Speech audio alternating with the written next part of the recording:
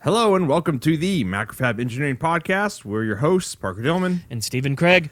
This is episode 248. So we have another acquisition in the electronic space. Dun dun dun. They just keep the numbers that get thrown around in terms of the money that just happens. It's astronomical in my mind. I don't want to know where you begin with $1 billion, let alone $35 billion. And what we're talking about is AMD is going to buy Xilinx. And so Xilinx makes FPGAs and a bunch of other stuff. AMD builds computer processors and graphics processors and a lot of other things too. But yeah, so AMD is going to buy Xilinx. And it wasn't that long ago that Intel bought Altera. And Altera and Xilinx are kind of competitors, and AMD and Intel are competitors. And what I really wanted to know was, what has Intel done with Altera since they, bought them? And what I can really find is there's some Intel chips, like not even like workstation, but chips designed for like data centers that have basically an FPGA like on the die, so you can write custom stuff. Like, I guess if you wanted, like, a custom math processing unit or something like that, you could write it there. Kind of like an old, like, way back in the day in personal computing, you had a separate ALU. Oh, yeah. Or a different math unit. So I guess that's kind of what they're going with there. And then Intel's also, like, sharing gate technology with Altera. So like they're starting to like align with like how their gate topographies are like. And I guess that's probably where AMD is going with Xilinx. Cuz you're not seeing like Intel branded FPGAs, at least not yet. Oh man. Well, I mean, I guess it's a gosh, what kind of, that's not vertical integration. That's horizontal integration, right? Yeah, horizontal. You're picking up a new sector. Yeah. But then when you think about it, yeah, a FPGA's got a bunch of gates and a CPU's got a bunch of gates in the, when you all boil it down. So I guess sharing, instead of doing the work twice, basically, these companies were separate. You do the work once on improving gate technology or manufacturing or something like that. Oh, I'm sure that they go extensively through the entire catalog and consolidate everything that they can, right? That only makes sense. Like pick the best technologies from both and then create something off of it. So have you ever used any Xilinx stuff before? Way back in college, one of my FPGA classes was actually all my FPGA classes were Xilinx.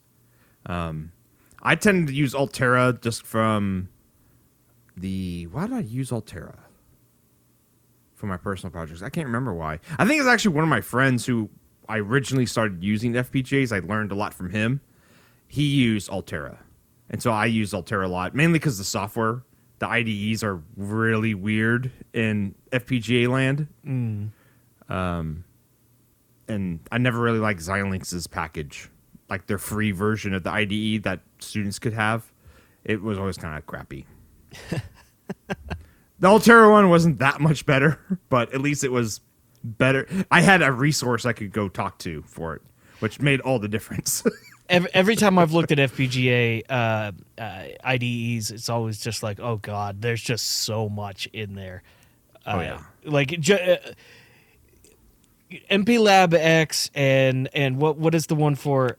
Well, I guess it's still MPLab, because I was thinking back when AVR had all their stuff, but like AVR Studio and stuff like that. Like, even those are super jam packed with stuff, and FPGA IDs put those to shame when you start really digging into it. I remember I had to do some Xilinx stuff in college, and I had a TA who was doing like an FPGA.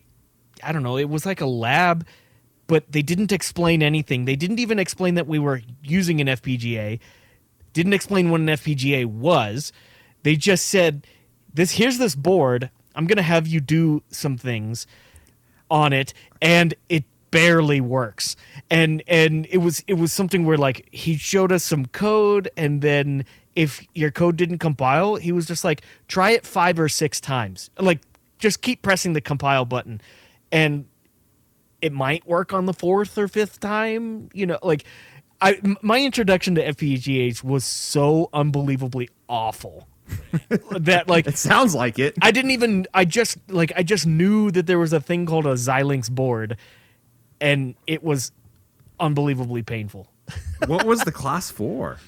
It was digital logic, which was one of the biggest jokes known to man, that whole class. I scraped by with a C in that class. Oh, it was so awful. It was unbelievably terrible. That was one of those ones where it's like, man, I'm paying $300 an hour for this. Like, it's one of those classes that makes you do that. Yeah, it was terrible. And I feel bad knowing what I know now about things, which admittedly is limited, but like even what I know now, I'm like, good God, you think they might have like even gave you an introduction to like, oh, we're trying to get you to learn how to do this, so maybe you could do it in the future, you know? Yeah, my digital logic class that we were learning FPGA, we learned on Xilinx as well. Yeah. Like, our project at the end was like to make a Snake game in hardware on the FPGA. That's cool. So that was a lot of fun. Like, and had to make a display driver. I say drivers; they're not drivers. They're logic gates driving the signals for a CRT monitor. Hey, that counts, right? Yeah, it was a lot of fun. Wow, that's awesome. I wish I got to do that. I wish I need to revisit that again. Is like see how much like can I still remember how to do that. Yeah. So were you just bit banging like a VGA cable, basically? You would build hardware that could generate the stream, basically. It's a good way to put it. Cool. But yeah. But it's the VGA is an analog signal. So you had like a digital to analog resistor ladder. Right. To do that. And then you just built the pulse frequencies for, horizontal and vertical sync and all that good stuff. And yeah, it was a lot of fun. And then you had to make a PS2 interface for a keyboard so you could control the Snake on the screen. Wow. It was a lot of fun. Yeah. It was kind of like it was almost like a senior design project, but you got to do it as like a sophomore. Because you spent like basically a whole year working on that. Were you in teams or was it individual? It was individual. That's cool. Yeah. But I liked it a lot. I really would. That was actually, I'm actually surprised I'm not more into doing like FPGA stuff. Yeah, I've only ever seen you do one FPGA thing. I think the LVDS driver on what, the Pinheck board? Pinheck board way back in the day, yeah. Yeah. We were driving 1366 by 1366 by 768 LCD monitor for my laptop. Because you can buy those those LCD panels for like dirt cheap. Like you can buy them for like $40. Anyways, so probably see that kind of stuff from the Intel, not from Intel, AMD Xilinx is like consolidating technology is basically what it is. You're not going to get AMD branded FPGAs, or you're not going to get Xilinx branded graphics processors. That'd be awesome. You just get like what's under the hood will start to assimilate, basically. Assimilate, I like that. Okay, so get this. So I've got an interesting topic here that I kind of want to get your opinion on some things. I'm actually working on a project right now. Well, I'm actually multiple projects that involve revitalizing old. Working on a project, Steven? Oh How my God. could you? Like, yeah, no, I mean, dude, I just go to work and watch YouTube all day long. Shh, don't tell anyone. No, so get this. So I got a couple projects I'm working on right now that involve revitalizing some old, not technology, but basically old products that we want to bring into modern electronics. And I'm using air quotes there because it's, it's ancient technology that we want to basically make manufacturable. Even though it is technically manufacturable, we want to make it more manufacturable. We want to make it small company 2020 manufacturable. You wanted to make it so it's more inexpensive to make. Well, and all that comes along with that. Yes. But we don't want to, and this is a word that we use at work, we don't want to lose the spirit of the original design. So y'all couldn't see me, but Parker's I was like, face is great. Yeah. So what? No, I mean, I know where you're getting at. Yeah. I don't like putting it that way because it sounds very marketing-esque. But I do know where you're coming from.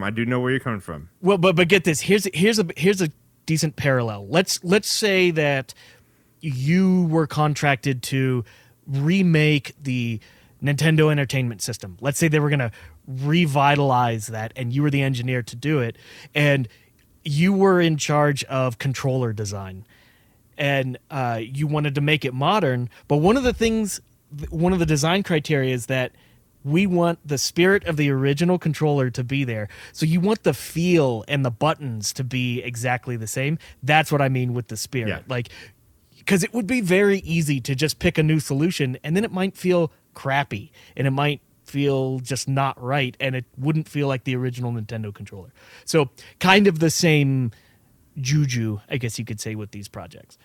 So one of the ones that's coming to mind right now uses multiple PCBs that are through-hole technology. They have cable assemblies that go in between them and things. Very a la, multiple decades back kind of mentality where, I have a power supply board and it's its own board and it gets bolted to the back of a chassis over here and it gets cable assembled to multiple different boards, or they get daisy chained through multiple connectors and things. So my mindset when I'm thinking about these kinds of things is, okay, I got to make this work for our manufacturing process. And I usually try to think of the guy who's trying to build what I make when I look at this kind of thing. Because, frankly, for the most part, I actually know the guy who's going to make what I design. And I'm thinking, hey, Billy, I'm just using some random name here. I don't want to make Billy's life awful. And I have the direct control over being able to do that. So I don't want Billy to have to sit there and crimp wires and make cable assemblies. I'd rather just make everything more monolithic. You'd rather let Billy just watch YouTube videos at work. Hey, that's the goal for everyone at work right now, right?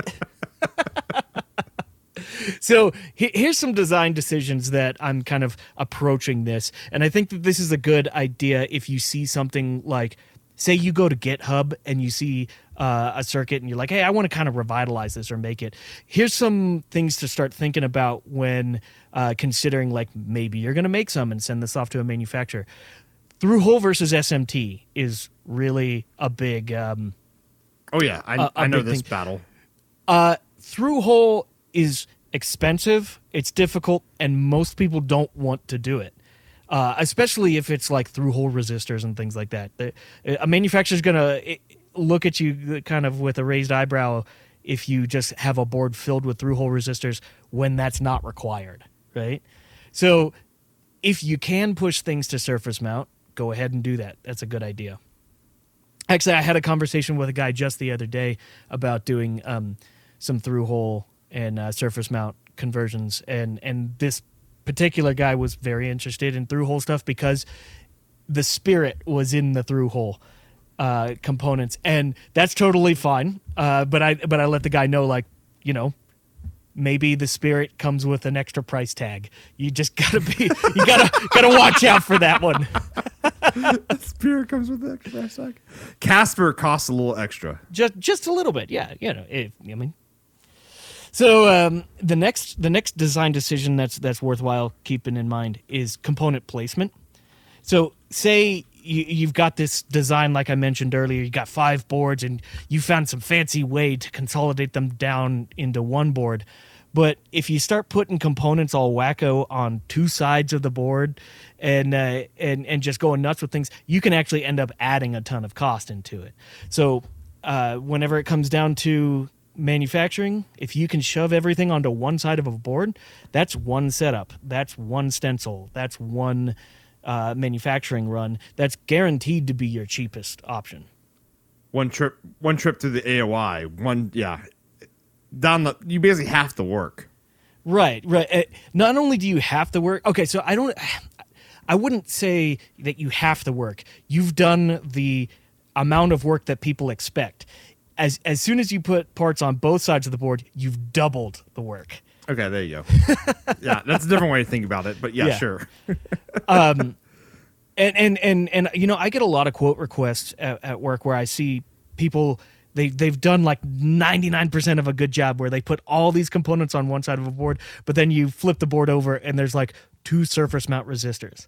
And it was just maybe out of convenience, or maybe they didn't understand the impact of that. But I a lot of times I have to explain that you've doubled the amount of setups and and you significantly increased the manufacturing time on that. And so, even if you have some trouble with routing traces, find a way to get those onto the other side of the board if possible. So the next design decision that's important here is designing for machines.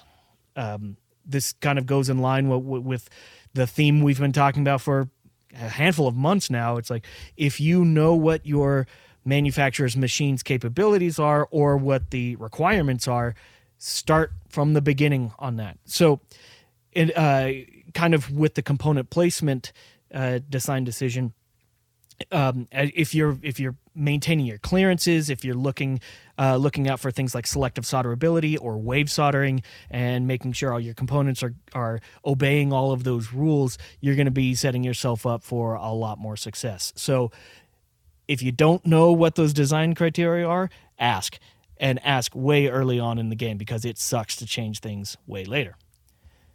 The next design decision there is watch out for packages.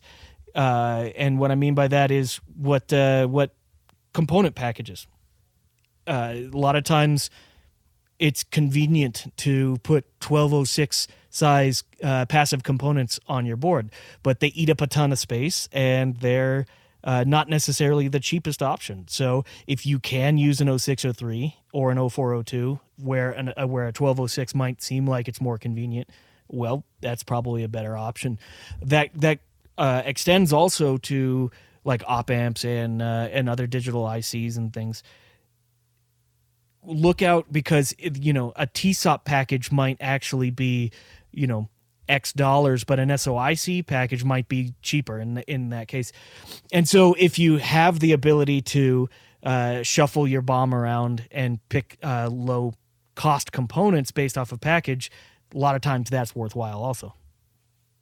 So then, keeping the spirit of the original. So kind of what I go at with this whole concept is, I'll take a design and I look at the schematic and I look at the things that are the absolute critical items for keeping the spirit. So in other words, like, say I'm doing a revitalized old guitar pedal or something like that. I'll look at the signal path and I'll look at all the things that kind of abuse the signal and massage the signal, and I'll make sure that those components are identical and make sure that everything works exactly the way that should. But things that just do housekeeping, things that just do like power rails or whatnot, or op amps that don't have critical functions to the tone, like say buffers or things like that, those are ones that I can massage cost out of and turn them into surface mount and making them a lot easier. So kind of keeping that idea of like, what are the things that I absolutely have to keep, I don't know, vintage and special and magical, those I won't modify. But everything else then I put through those design decisions that I just kind of worked through. And that one product that I'm talking about that has multiple boards and cable assemblies, I'm already crushing it down into a single board that has one side SMT stuffing and one side through hole stuffing, such that this one product that would have to go through our line 5 times, if not more, for double-sided, and all these cable assemblies and stuff now goes through our line 1 time. So just some things to keep in mind if you are going to start taking an old product or taking even a new product and kind of revitalizing it for manufacturing. I do like that term, though. I'm starting to warm up to it. Keeping the spirit? Yeah. You know, we actually use that also when it comes to our design. Our design meetings? We usually use that word in relation to feature creep, because we do at work. We mainly do modular synthesizers, and modular synthesizers, the way you play them is you physically take cables and you connect signals to other signals, and you make sounds based off of how you patch things together. And that is the spirit of modular. The spirit of modular is that you are in control by the way that you patch things. It's really, really, really easy to start feature creeping and start connecting those wires inside of a module for the player. But we always have to back off and say, well, no, that's not our decision. That needs to be the player's decision. So we always have to keep the spirit of modular alive by saying, like, we could do this for you, but we're going to instead give you the jacks such that if you choose to do it, you do it. Yeah, makes sense. So when you fry a component and the smoke comes out, that's the spirit being released. Well, I mean, yeah, clearly there ain't no spirit no more. Yeah, there's no spirit anymore. So actually, I'm curious. What is the spirit of pinball? Oh, in hardware, for me, it's just how well the game plays. Yeah, like the hardware that's underneath, like, doesn't matter at all. In the end, that doesn't matter. No one cares. So the whole reason of building a pinball controller is to make that part of the system cheaper, so you can make more margin on the pinball machine. The spirit is cash. the spirit is through-hole MOSFETs, right? Oh, jeez. That's where all the magic is. Yeah.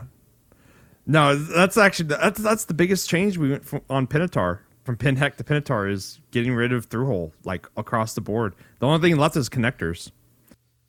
Yeah, you guys went to single-side SMT load, right? It's not single-sided SMT load. Oh. It's actually PinHeck was single-side SMT. This is not. Okay. Mainly because we shrunk the board down. It's cheaper to shrink the board down in our case than it is to go to single-side load, just because the board's just so big to begin with. The way I've always handled double-side SMT load, which I do on occasion, is if I'm willing to break the seal and go to double-side load, then I go nuts. Then as soon as you do it, take, not 50% of your components, but start throwing stuff on the back, because it makes no sense to put one or two components on the opposite side, but as soon as you do, put tons over there. No, you are 100% correct. But on our backside, we just got there's some resistor arrays and then some diodes. There's probably about 40 components on the backside. But the big thing is to remember is if you are going to do two-sided loaded SMT, is all the heavy components need to be on one side. And then the other side needs to be, in quote, light components. So you don't they don't fall off and reflow and make your CM angry.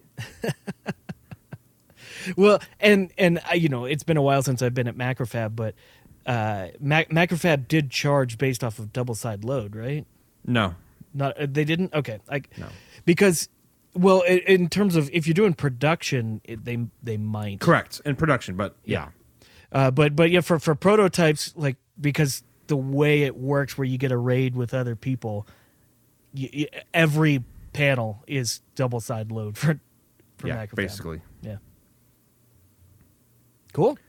So we have a topic here that we need to stay apolitical on. I don't know how we can. I don't know how we can, but we're going to try. So Misha, our CEO at Macrofab, actually sent me this topic, and I thought it was enough. At least we can just bring it up and chat about for a little bit. Is because the apocalypse is happening next week, right? Yes. The moon is turning to blood and the oceans are drying up. And all the planets align and big laser beam fires out of the sun. Right. Yes. So the election is in the United States. I should preface because we're a worldwide podcast. The election in the United States for president is next week. It's actually like 6 days after this podcast comes out. So one thing is, it's just very interesting is, so the last 4 years, as engineers and manufacturers here in the United States, we've been basically decoupling from China for 4 years. And I just kind of want like some thoughts and stuff on like what happens if like Biden is one of the president candidates and then Trump is the other candidate. And there's a lot of other candidates, but those are the two that will probably going to win. It's one of those two. Yeah. So if Biden wins, are Trump's tariffs gone? Will he keep them? What happens if Trump wins? Et cetera, et cetera. Or because those tariffs went in place in early 2019. So we are coming up on close to 2 years with these Chinese tariffs. So yeah, a good thing would be like, so how's the current tariffs affected you, I guess? Well, I mean, a lot that we purchase at work gets affected by the tariffs. And actually, I have a story just from the other week. In fact, I think I talked about it last week podcast or week before. I was talking about some sheet metal quotes that I got, and just for fun, I got a handful in the States and I got a handful in China. And the Chinese quotes, some of them were really attractive in terms of the cost, but then as soon as you start adding up shipping and then 25% tariff on that, they start getting in the same ballpark as the American quotes that I got. And then you start weighing the question of like, well, okay, so I can talk in the same time zone to this person. There's not a language barrier, and I can just drive over to the place and pick it up, at least for like, the small quantity stuff that I was dealing with. So we deal with it quite a bit at work when doing quoting and things of that sort, where like now we kind of have to just add this arbitrary 25% to anything that goes for our quoting, which it's annoying, but it's there. Yeah. On my end, I'm not even going to dive into Macrofab, just my personal projects like Pinatar. One of the big things I did with Pinatar is none of it is sourced in China because I didn't even want to deal with that stuff. So it's all Taiwan, Japanese components or Malaysia, and PCBs out of Taiwan. So, and you do that by looking at, country of origin of components. It's interesting is that most distributors don't tell you what that is until like you order the part, which I always think is kind of weird. But I guess they don't know if they have to order it, but they have stock. Because like Arrow is the distributor that will tell you what their COO is, chief country of origin for a component is that they have on their warehouse floor. I just wish more distributors would do that. Hear that, DigiKey and Mouser? I'm sure you can find it out, right? Yeah. Well, no, a lot of times you can contact the manufacturer of the part, and they will tell you. But component manufacturers have to put it on the components, so you get it when you get the part. You can tell where it came from. But usually, most distributors, I should say, don't advertise where that part's from. That's what I've been doing is just like reducing how much stuff I use out of China in terms of component sourcing. And there's some stuff you can't, avoid, but try to do it as much as possible. But so yeah, I don't know what will happen because I don't think I did some Googling and I couldn't find a source of basically if Biden wins, what happens to the tariffs? Because we know if Trump wins, it's just going to be continuation, business right? as usual, right? Yeah. Oh, here's my prediction. If Biden wins, I think Biden would get rid of the tariffs, and only, this might be a little too political here, but only for the fact that they're Trump's tariffs. Just because, like, Trump bad, get rid of tariff. That's the concept there. I mean, Trump did the same thing, with all the stuff that Obama did. If it was not a law, like it was an executive order or something like that, which is what these because the tariffs weren't even, they didn't even go through Congress, did they? Frankly, I don't know. I don't remember either. It doesn't matter anymore. Yeah, but I do think it's that black and white. Yeah. I would put money on that. If Biden wins, tariffs go away. If Trump wins, then business as usual. Yep. Biden does have a thing on his website called Made in America plan. I didn't look at that yet. I need to check that out. I asked Misha for a topic like 15 minutes before the podcast, and he sent me this, and so I did not get a chance to read that section of Biden's website. But again, I haven't seen a political candidate for presidency that's actually said or actually did what they said they were going to do. It's been quite a long time, so I don't know what Biden promises in the Made in America plan. I don't know. Yeah, I'll have to check that out myself because I'm Yeah. curious what his thoughts on that are and what that looks like. Yeah, because I really want to know is does our 25% tariffs go away? That's actually the other topic I want to talk about. Is my biggest beef with the current tariffs is it's interesting because we had a whole podcast talking about like what they covered and stuff. It's because they cover components and like sub-assemblies, but they don't cover. I think we actually did complain about this before. 'Cause I remember Probably. talking about this, but they don't cover fully built things like toasters.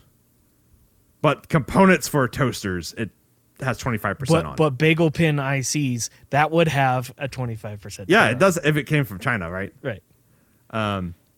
Yeah, and so it's just stuff like that's like if the tariffs were really meant to help, let's say everyone in America, in terms of like blue collar workers or assemblers or manufacturers, it would be all like anything that was related to an overseas toaster, right?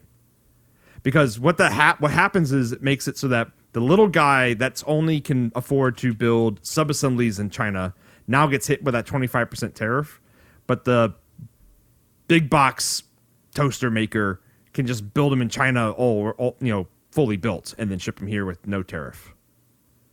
So I don't know if that's changed in terms of the full built stuff is taxed too now or tariffed now. What are you saying? It's a tariff. I mean, it's a tax. So I don't know. I think doesn't the Constitution handle those separately? What? Tariff and tax. yes, it does. So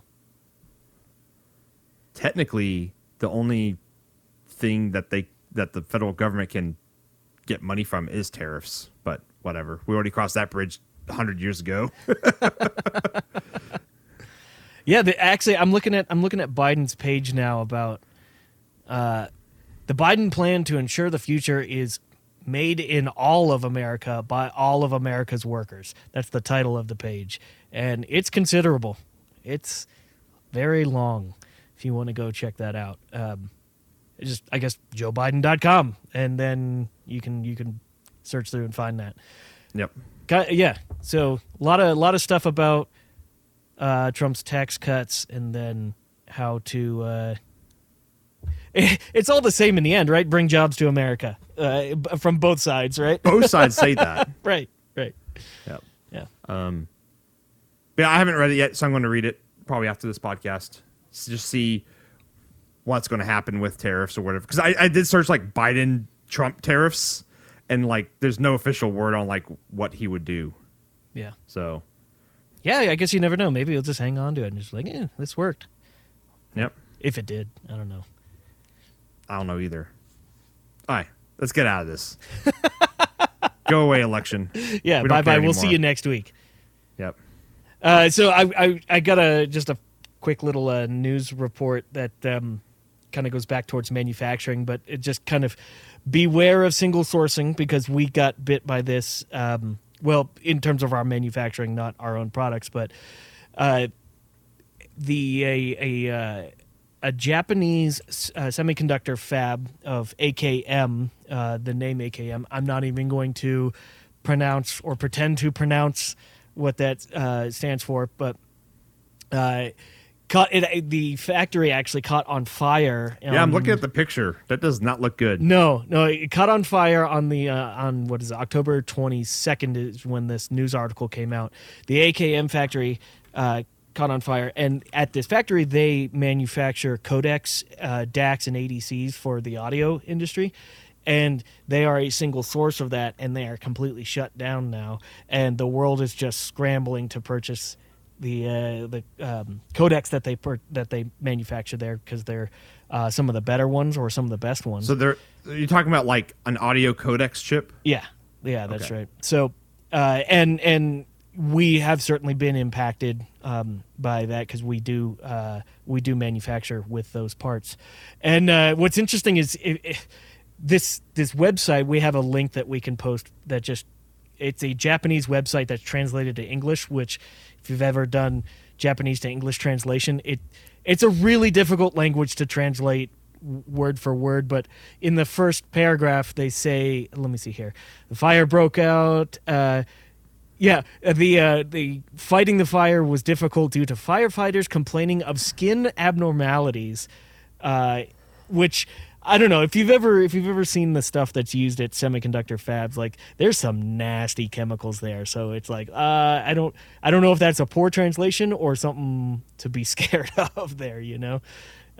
So we'll post this article if you want to check it out. I do like how translating Japanese to English it's just like Chinese to English. It's just the languages are not comparable structure wise. Yeah. And so you get really weird stuff like also does not stand the prospect of extinguished in the 22 days midnight current older than time. Actually, there's a really great website if you ever bored called Translation Party. Check that out. That's great. Basically, you write an English sentence, it translates it to Japanese, and then it takes that back, it translates it back to English, and it goes forward and backwards until it reaches an equilibrium.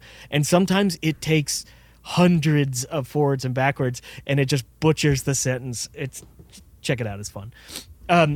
So the moral of the story here is be careful about single sourcing your critical components in your devices, because if you pick a codec that's manufactured in one location, even if it's the best in the world, like, you're down right now. Well, then how do you just sell a product with an inferior code? But you'd have to do a whole new design most of the time. Yeah, exactly, and that's kind of scary. Yeah. So, just what this means is when you're doing your initial design work, contemplate using a codec that is fabbed in multiple locations. So the second paragraph here actually says what the skin irritants, skin abnormalities. That's how. Yes. Yeah. Ooh, that's a word. Comes from. It's actually hydrogen chloride generated from burning vinyl chloride that was used on coating electrical cables in the factories. Well, they said that's what the offensive odor is presumably from. Well, hydrogen chloride would also cause like your skin to like get eaten. So, a small amount of flammable materials used in manufacturing high-density integrated circuits are placed inside the building, and although a small-scale explosion may occur, there is no danger. At least no one was injured. That's a good thing. Yeah. Wait. This complaint about skin abnormality, and then no one was injured? Okay, whatever. Well, that's the firefighters. So no one was injured in the fire itself, I think. Gotcha. Yeah. So, yeah, keep an eye out for that. It sucks. Designing stuff is not fun because you have to contemplate so much more than just the design. Yeah. Well, especially if you're designing and you're maintaining the life cycle of the product. Mm-hmm. Yeah, because sometimes that's a different job, depending on the company and whatever. But yeah, if you're maintaining, if your designer and the person who's maintaining the life cycle is the same person or on the same team, stuff goes a lot better. Well, and also whenever you see things like this happen, where a few days ago when this happened, and you see it pop up on the news, start searching for stock and buying up stock as soon as you can, Yeah. a stock of your components. All right. Last topic for today. It's on Tesla self-driving.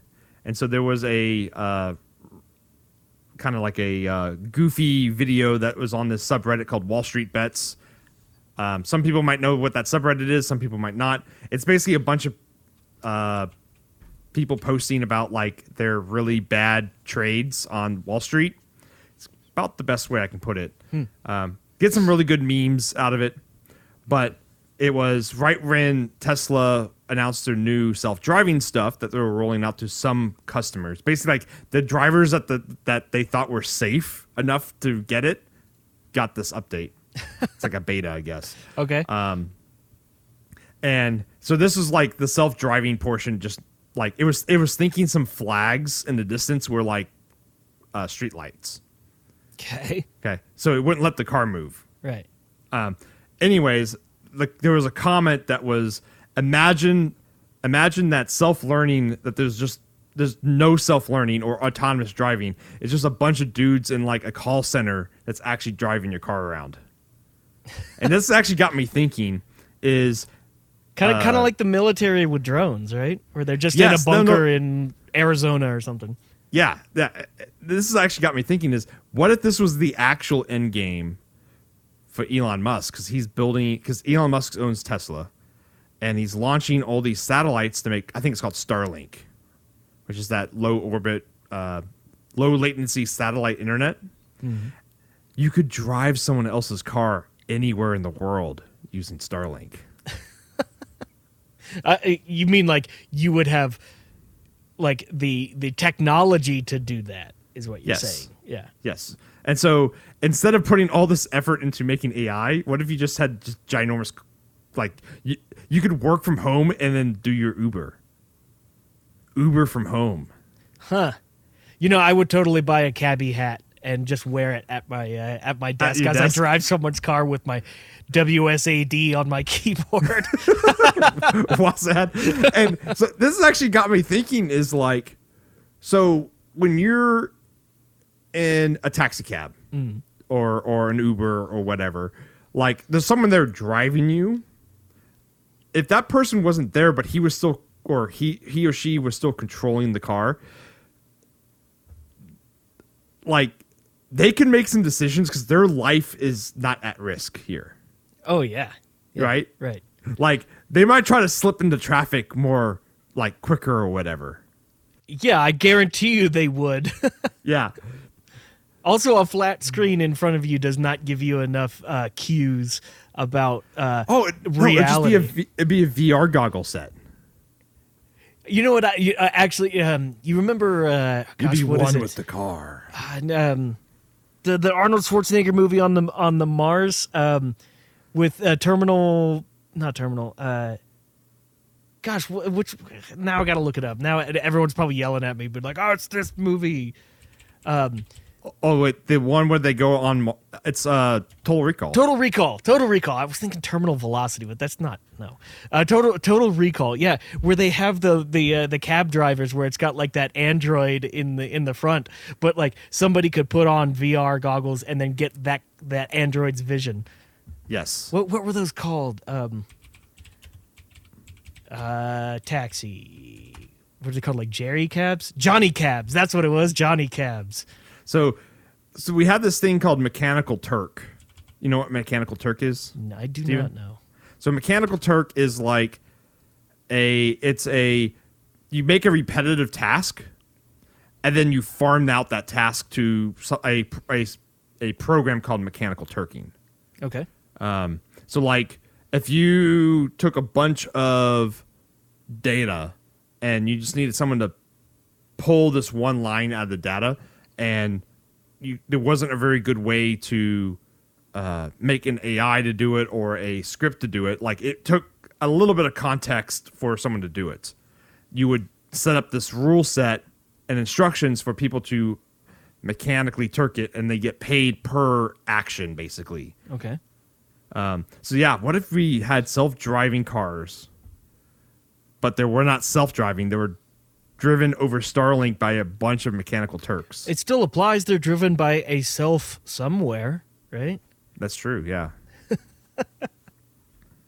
I don't know. That's it. Okay. So, in terms of the level of like uneasiness in terms of self-driving cars, like I want to drive my car. I feel uneasy if a robot drives my car.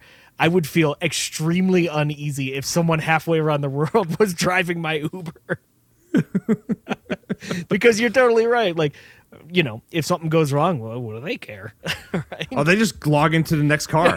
Yeah. And it drives past your wrecked car. Yeah. No, it pulls up to your wreck, expecting you to get out of the wreck into that car. Get into that one. Yeah, no, that sounds like an awful idea, Parker. Yeah, it's pretty bad. I just thought that's like where I first thought of it. I'm like, man, that it would technically work. It just, yeah, getting people on board with a computer driving you around is going to be the first hurdle. What if Microsoft Flight Simulator was actual airplanes somewhere? Is I had a friend who tried to make me believe that back in the day, like back when I was like 8 years old. Really? Yeah. That's great. But then he was like, yeah, exactly. Times affinity. I double dog dare you to crash that plane into the mountain. You kill a bunch of people. Oh, man. All right, let's wrap up this podcast. Yeah, I think so. Yep. So that was the MacFab Engineering Podcast. We're your hosts, Parker Dillman. And Stephen Craig. Later, everyone. Take it easy.